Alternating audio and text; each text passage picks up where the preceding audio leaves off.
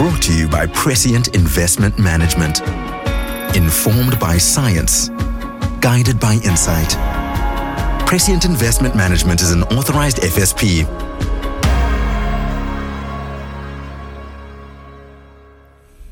Welcome to the Honest Money Show. We're talking today about how the world's wealthy people invest their money. And it's a solo show today because I'm answering some of the questions that you've been sending to our WhatsApp line or our social media posts. And so unfortunately, you're just going to have to listen to me today.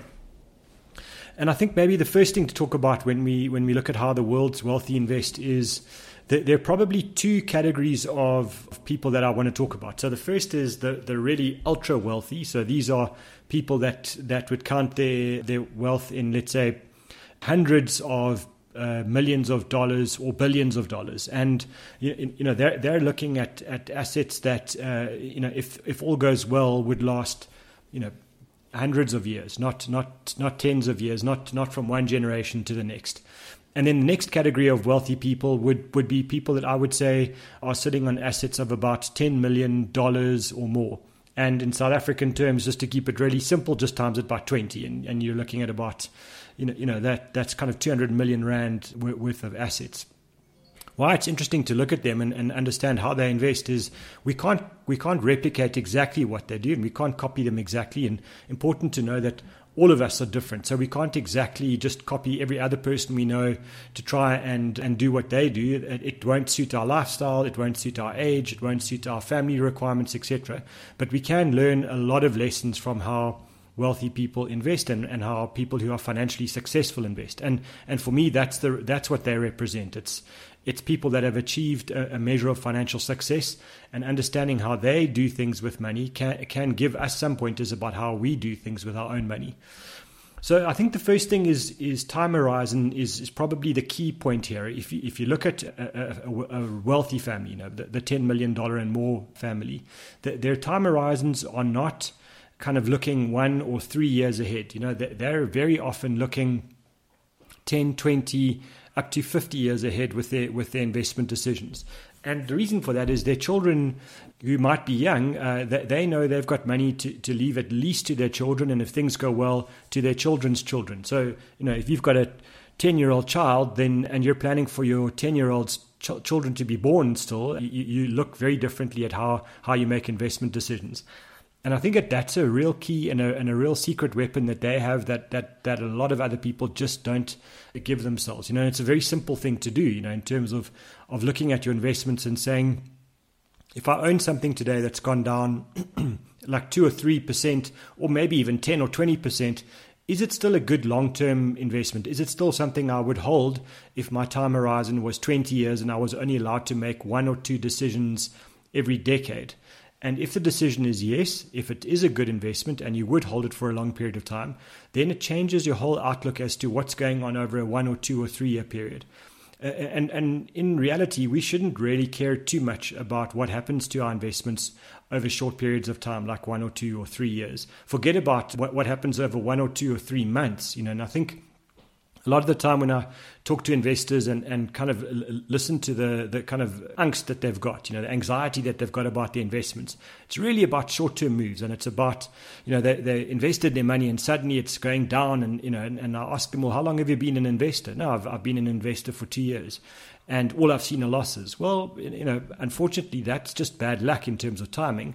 Doesn't make you a bad investor, and it doesn't mean that the investments that you own are bad. If the whole market's gone down for the 2 years you've been an investor, that's just tough luck. That doesn't mean you jump out and change your whole strategy or give up on the investment universe.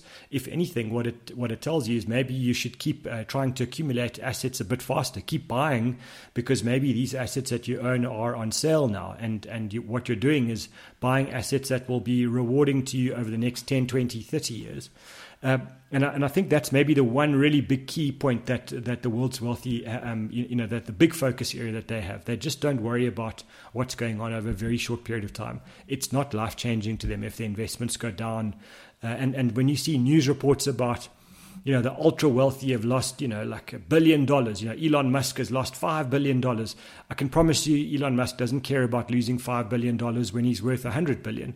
And the reason is he is so focused on long-term work and building his assets that he's got and building the businesses that he owns, that what happens over a 1 or 2 year period is only interesting to the journalists. It's not interesting to the actual people that are building the wealth.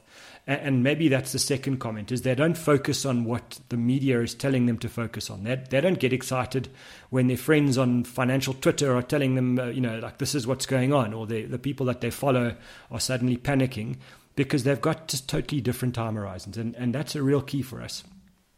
So then the second thing is that they have a quite a rigid focus on how they break up the investment assets that they own. In other words, they don't take all their money and put it all in cash or all in property or all in shares or all in cryptos or all in derivatives or structured products or hedge funds.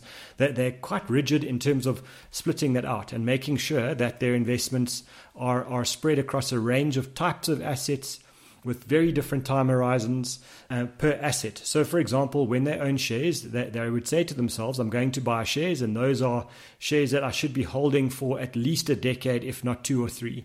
Whereas when they've got cash, they're looking to get a good interest rate, but they're not looking for kind of a 30-year horizon for their cash. The cash is there for a specific purpose, whether it's for an expense that's coming up in 1 or 2 or 3 years, or it's their emergency fund, or it's the shock absorber in the portfolio. It's not there to give them maximum capital growth, and they're certainly not looking for it to be the big growth generator for anything. It's there to fulfill a totally different role. And then when you look at their property holdings, a lot of the world's very wealthy will own physical property, but it's a lifestyle asset, and I think it's an important point to know there.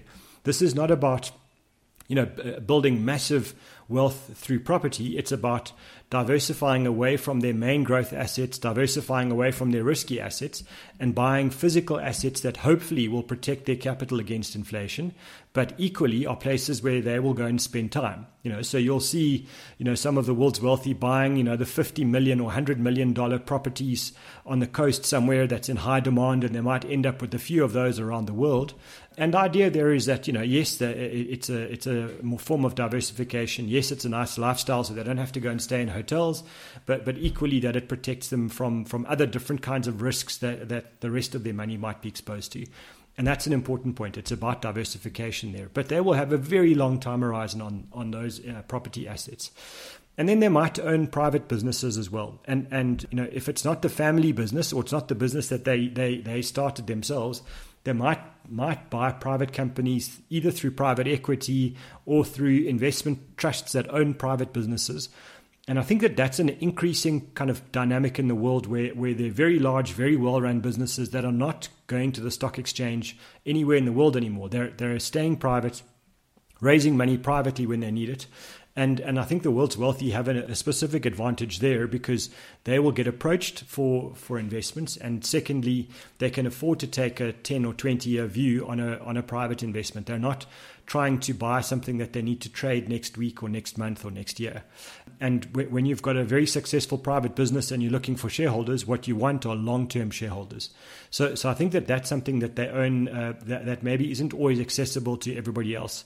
Having said that, there are good investment trusts that are listed, especially in the UK, that specialize in buying stakes in private companies, and that's important to look at if you want to access that kind of side of the market.